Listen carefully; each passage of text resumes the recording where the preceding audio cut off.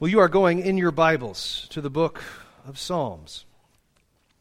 As you know, we've been in a series in the Psalms. I've been looking for excuses to preach them and excuses to sing them, and as it turns out, a sermon series to that end has served us well for that. And singing the Psalms together, as I was reminded last night, that the blessings abound, and God has given us songs to sing, and you've heard me say this before. I'm going to say it again. These songs, right in the middle of your Bible, cover the whole range of experiences and, additionally, a great deal of our responses to the experiences, right? Not just the experiences, but how we respond to experiences.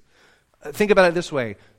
This book, this Psalter, this book of Psalms in the middle of your Bible, God could have given us 150 variations of life is hard and God is good. And that could have just been it. Just 150 variations on life is hard and God is good. Or 150 variations on God is good all the time. And so the result would be that every time we encountered trial, hardship, affliction, the constant orientation, if you like, of the entire church would be, well, life is hard, but God is good. I'm going to put on my fake smile and we'll get through this. And some of you are thinking, wait, that's not how I'm supposed to handle affliction? No, it is not. The reason why Psalm 22 is in there, my God, why have you forsaken me, is because there are days where fake smile, life is hard but God is good, just won't cut it. To speak in that way, in those moments, I don't think it's too far to say, would be to engage in a kind of dishonesty about your present circumstances. I'm not saying it would be dishonest to say the words, life is hard and God is good. I'm not saying it would be dishonest to say God is good all the time. Both of those things are true, every day of the week and twice on Sunday. I am saying God has given to you, Christian, many more words and many more dispositions and orientations of the heart that are lawful because they're right there in the Psalms. God has given you a richer liturgy to speak, if you like, a richer liturgy to speak than the 7-word liturgy, life is hard but God is good, or the 6-word liturgy, God is good all the time. And what that should tell us is He's given us words for every sort of day, including the day when our spirit has seen and has known a great deal of trouble. Psalm 46 is for days of trouble. It's a psalm for preaching to yourself. We've talked about that before, haven't we? The art of preaching to yourself. And this psalm is rather famously Martin Luther's favorite one. It's A Mighty Fortress is Our God, the hymn so many of you know so well, is based on Psalm 46. I would say probably Luther's second favorite was Psalm 130, which we sang a moment ago for our song of confession. That was also from Martin Luther. That setting of it was from, not the tune, but the text is from Luther. And so, does anyone remember, we'll do a little pop quiz here, do you remember what Luther would say when his friend Philip Melanchthon would get anxious? We talked about this. Anybody remember the quote? Let Philip cease to rule the world, right? When he would see anxiety creeping up on his friend Philip, he'd just put a hand on his shoulder and say, let Philip cease to rule the world. I recently learned, though, additionally, that when things were looking really bad, another thing Luther would say to Philip is, come, Philip, let us sing the 46th Psalm, and let them do their worst. Right? Isn't that great? I'm not making that up. He would look at Philip and say, okay, things are bad. It's time to sing the 46th Psalm. So, why don't we go ahead and read it? Huh? To the choir master of the sons of Korah, according to Alamoth, a song. God is our refuge and strength, a very present help in trouble. Therefore we will not fear, though the earth gives way, though the mountains be moved into the heart of the sea, though its waters roar and foam, though the mountains tremble at its swelling. Selah. There is a river whose streams make glad the city of God, the holy habitation of the Most High. God is in the midst of her, she shall not be moved. God will help her when morning dawns. The nations rage, the kingdoms totter. He utters his voice, the earth melts. The Lord of hosts, Yahweh of the armies, is with us. The God of Jacob is our fortress, Selah. Come, behold the works of the Lord, how he has brought desolations on the earth. He makes wars cease to the end of the earth. He breaks the bow and shatters the spear. He burns the chariots with fire. Be still and know that I am God. I will be exalted among the nations. I will be exalted in the earth. The Lord of hosts is with us. The God of Jacob is our fortress, Selah. This is the word of the Lord, and again together we say, thanks be to God. Throughout the Bible, God uses a number of different kinds of metaphors to communicate who he is to us. What we find here is the metaphor of a refuge, or a word you probably didn't know until you started singing Mighty Fortress, a bulwark. There's a fun word, right? It's almost so good it can distract you, right? You start singing, I wonder what a bulwark is. It's a refuge. It's a strong tower, place of refuge, place of retreat, place of safety. So God is our refuge, our strong castle, if you like. Or maybe a more sort of modern analogy would be our bunker beneath the ground when the nuclear blast hits. Refuge. And not only that, he's our refuge when the world falls apart. Look at the text. God is our refuge and strength, a very present help. Plenty of Psalms talk about how God's going to be a future help. This one talks about how he's a present help in times of in trouble. Therefore, based on that knowledge, based on that reality that God is our refuge and strength, we will not fear. And then basically what the psalmist does is he thinks of the most terrifying situation he can. I'm just going to reach up and grab for the most terrifying situation I can manage. So, though the earth gives way, though the mountains be moved into the heart of the sea, though its waters roar and foam, though the mountains tremble at its swelling, we will not be afraid, but apparently the mountains are terrified. So this God is our refuge when the world is collapsing and falling apart. I ask you, dear saints, is that relevant? Probably, yeah. And notice, I want you to notice something. The header says this psalm is a psalm of the sons of Korah. Many of you who are participating in the To the Word Bible reading plan, if you are, you've just got finished with the book of Numbers, and right now you're in the midst of Deuteronomy. And in the book of Numbers, you might recall, there is this fellow named Korah who rebels against Moses and several other Levites with him.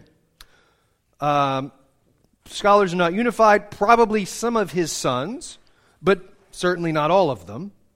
They rebel against Moses, basically saying, you're a liar, you're a chump, and you've got us out here in the middle of nowhere, and we're going to pack our things, grab our friends and our wives and our little ones, and we're going to go back to Egypt.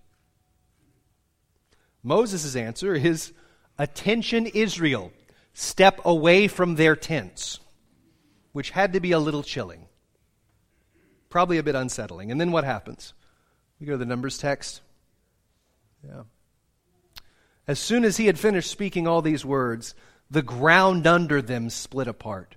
The earth opened its mouth and swallowed them up with their households and all the people who belonged to Korah and all their goods. So they and all that belonged to them went down alive to Sheol. That's the place of death. And the earth closed over them. They perished from the midst of the assembly. And all Israel who were around them fled at their cry, for they said, lest the earth swallow us up. So, they got swallowed up. Korah and his followers, likely some of his sons, but not all of them. Some of them remained. Some of them watched their father perish. Some of them passed on that story from generation to generation, until later the remaining sons of Korah have been given a job to write music for the people of God, and they sing, even if the earth be moved and threatens to swallow us up, just like it did our forefather, we will not be troubled, for he is our refuge. Look at verse 4. There is a river whose streams make glad the city of God, the holy habitation of the Most High. God is in the midst of her. She shall not be moved. God will help her when morning dawns. The next part probably seems kind of strange to you because, it seems strange to me. We go from this intense apocalyptic scene, mountains crumbling, dissolving into the sea like something from a thriller movie, seas raging, and then suddenly, there's a river. There's a river. What does that have to do with anything? Why do we just jump from the world is crumbling to, just for your information, there's a lovely stream trickling through Jerusalem? Well, first I want you to notice the contrast. We move from terrifying oceans roaring to a clean stream flowing. John Calvin comments on this verse. He says, "The city of God doesn't have a tumultuous sea. It has a little river." So it is within the walls of the church today. And hopefully you catch that this river language is a metaphor. If a river is flowing through your city, it means you have access to clean water. Unless the river's red, but never mind. If there's a river flowing through your city, it means that even if there's lots of insanity and death outside the walls, there can still be life and flourishing inside. But more than that, we get a second metaphor here. We started with God is our refuge, right? Our stronghold. And now we come to there is a river in the middle of the city, followed by verse 5. God is in the middle. God is in the midst of her. She shall not be moved. God is in the middle of the city. The river is in the middle of the city. The river is a metaphor for God. And this should not surprise us. Life-giving water is one of God's favorite metaphors for himself. In Jeremiah 2:13, if we can go there, please. Jeremiah 2:13, "For my people have committed two evils. They have forsaken me," God says, "the fountain of living waters, and have hewed out cisterns for themselves, broken cisterns that can hold no water." A rather chilling picture of idolatry. Right? They've got dry wells as opposed to the living water. So God the Father is our living water. Zechariah 13:1, God the Son is our living water. The prophet Zechariah, looking forward to the coming of Christ, says, "On that day there shall be a fountain opened for the house of David and the inhabitants of Jerusalem, to cleanse them from sin and uncleanness." God the Father is our living water. God the Son is our living water, our fountain. And God the Holy Spirit is our living water. Go to the next one, please. John chapter 7. "Whoever believes in me," Jesus said, "as the Scripture has said, out of his heart will flow rivers of living water." Now this he said about the Spirit, whom those who believed in him were to receive. For as yet the Spirit had not been given, because Jesus was not yet glorified. God the Father, God the Son, God the Holy Spirit take on this picture, this metaphor. Ezekiel, by the way, also uses this same kind of language. We stopped our Ezekiel series long before we got to chapter 47. Someday we'll pick it up again. But in Ezekiel 47, the prophet sees the heavenly temple with water flowing out of it. And the water starts as a trickle, then the trickle becomes a stream, and then the stream becomes a river until there's just gallons and gallons of water flowing out of this temple, and it eventually floods the world. Not to drown, as in Noah's day, but to give life and flourishing. Do I have to make the gospel connection? I'm pretty sure you see it. This is what the Lord Jesus Christ means for his church to be. The Lord Jesus is building his church, and he's given to her the living water of the gospel, and he means for the water to come bursting out of our kitchen windows, out of our front doors, out of our sanctuaries and fellowship halls, until the whole neighborhood is swimming in the praises and blessings of God Almighty. Dear saints, this is why we need not be afraid. The whole point of Psalm 46. We will not fear, for God hath willed his truth to triumph through us. Life itself, originating in the midst of the people of God, flowing out to the nations. So what's going on here is that God is establishing us in this psalm, establishing his people and establishing peace in their hearts in the midst of all the tumult in verses 1 and 2 and 3. But look at verses 6 and 7 with me. The nations rage. So again, this is outside the walls. The kingdoms totter. He utters his voice. The earth melts. What an image. The Lord of hosts, Yahweh of the armies, is with us. The God of Jacob is our fortress. That gets repeated down at the bottom. You might have heard me, as we read through the text, I read the Selahs, which I usually don't do, but what I noticed is that it actually breaks it perfectly into like 3 parts. And the first part being God is our refuge, the second part being the living water within the city, and then the third part being come and behold the works of the Lord. Come and look what he does to the nations. We'll get there in a moment. But this language, verses 6 and 7, the nations rage, the kingdoms totter. That sounds a bit, you should hear some Psalm 2 echoes there, right? About God dealing with the nations, breaking them as with a rod of iron. The picture, again, is of heathens raging outside the walls, God's people inside the walls. And interestingly, these words that are translated rage and totter are the same Hebrew words in verse 3, where the waters are roaring or raging, and the mountains are trembling or tottering. Okay? It gets handled in English differently, but it's the same word, same 2 words both times in Hebrew. So whether this roaring and raging and tottering and trembling is geological in nature or political national in nature, God is still the refuge both times, which I reckon is pretty good news, right? For people that live under the shadow of when's our next hurricane, this is great encouragement. For the people who live under Louisiana politics, this is great encouragement. You can see why this is such an important psalm, I hope. The reason why we need a psalm like this is because, let's be honest, the world is really good at scaring us. Okay? Your news channels, which for the sake of your spirit you should turn off, are really good at scaring you, really good at wearing you out, really good at exhausting you so that you have no energy left to invest in things that can be good and true and beautiful. That's a different sermon, sorry. That's not in my notes. That one was free. Verse 8, come behold the works of the Lord, how he has brought desolations on the earth. He makes wars cease to the ends of the earth. He breaks the bow, he shatters the spear, he burns the chariots with fire. He makes wars cease. Is that not good news? Our God has prepared a day for all of us when the means of war, the techniques of war, the weapons of war will no longer be useful or practical. Chariots and swords, and cannons and guns, and missiles and tanks will be burned up and dissolved.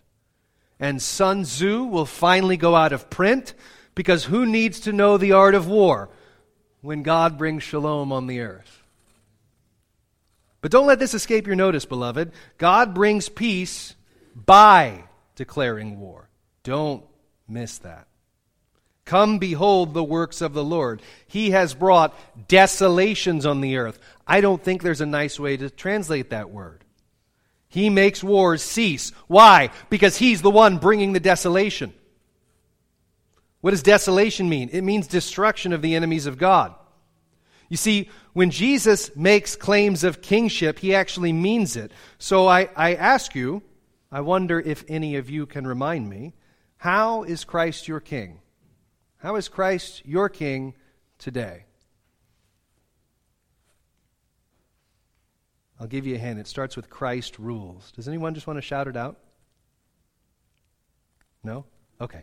It's okay. I'm putting our little ones on the spot here, and I didn't prepare them for it. A better pastor would have. I wonder if you know it. If you know it from the Children's Catechism, if you'll say it with me. How is Christ your king? Christ rules over me, the world, and Satan, and he defends me. Part of how he does all that is he means to make war a thing of the past. In the course of history, God's going to make war obsolete. And according to Psalm 46, he's going to do it by the strength of his hand. Now, some of you might be thinking, wait a minute, look, I thought Jesus was the suffering servant.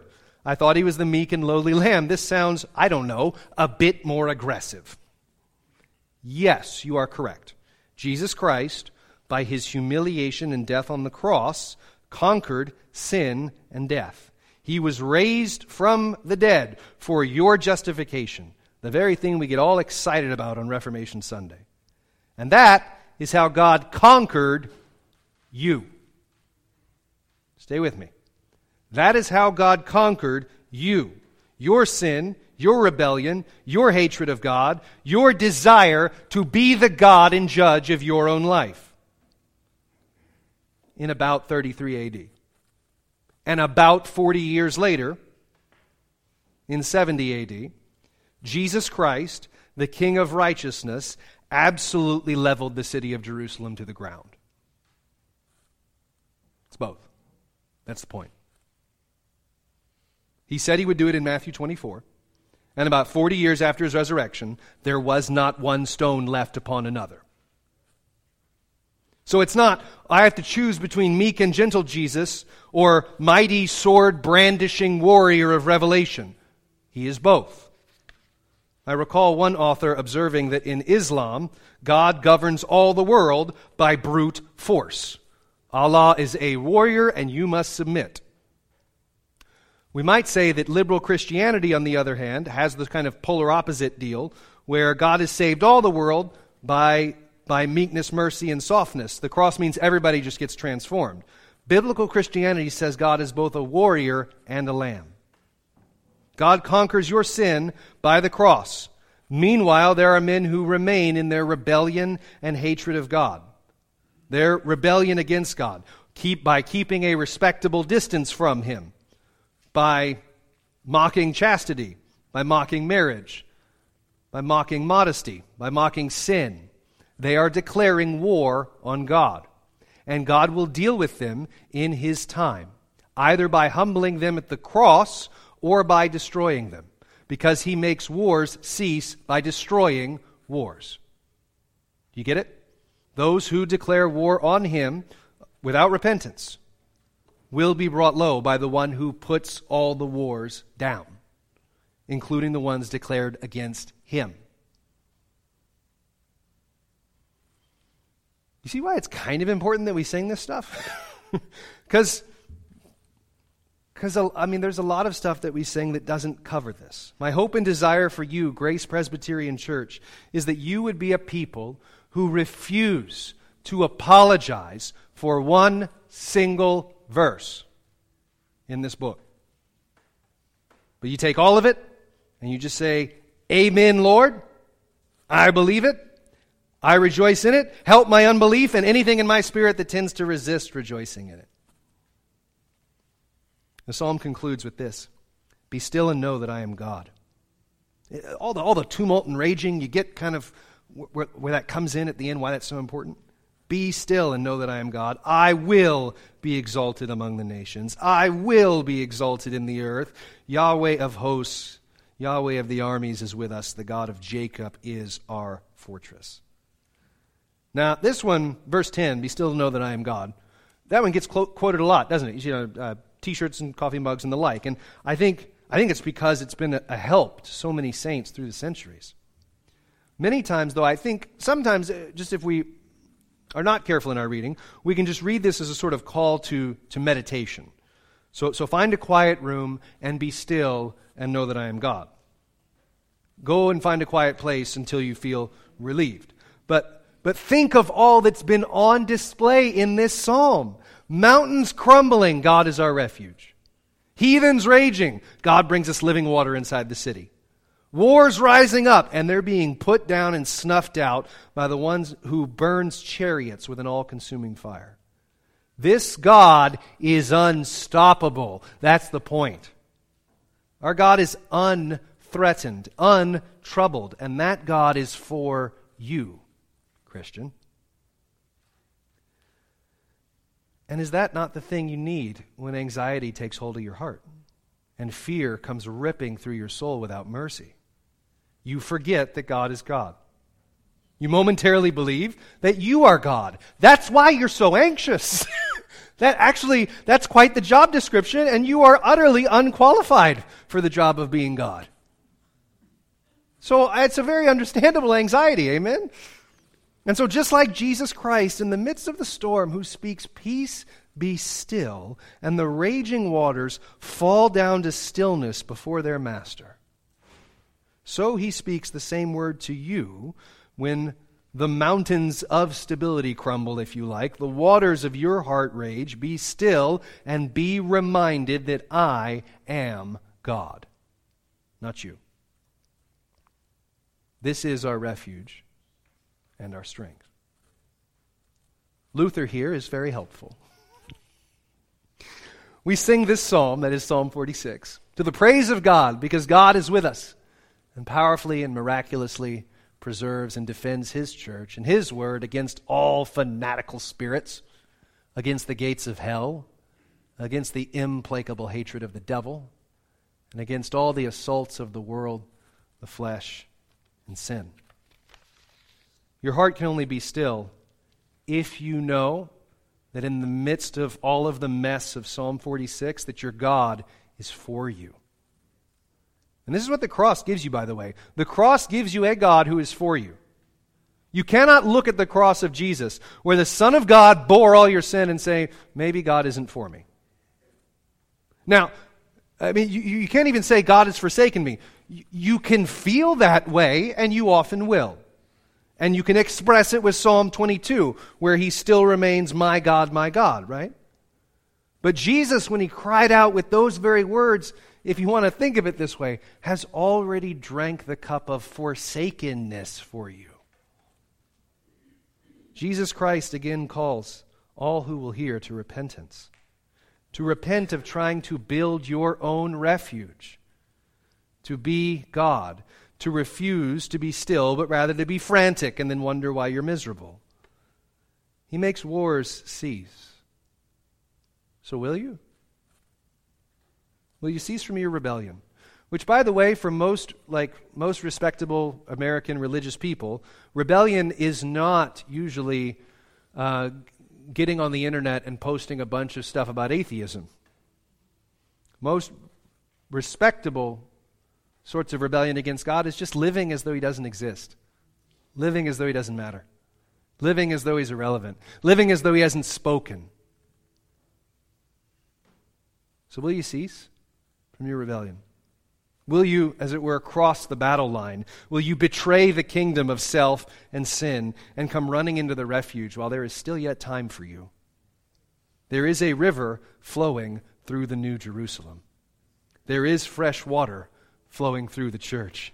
So come and welcome to Jesus Christ. Amen. Our Father, we ask, indeed, that You would give us faith, that You'd put on our lips, that You're our refuge and our strength, a very present help, that we might say to the nations, come and behold the works of the Lord. Grant us, Lord, to be the ones who are still and know that You are God. The ones who, when, as it were, the sky darkens, the mountains crumble into the sea, we say the Lord of hosts is with us, and the God of Jacob is our fortress. Father, we need grace for this. We need help for this. We need strength for this. We need encouragement for this. So we ask for it now, that You would meet us here at Your table and feed us with what we need most, namely more of our Lord. In Jesus' name, amen.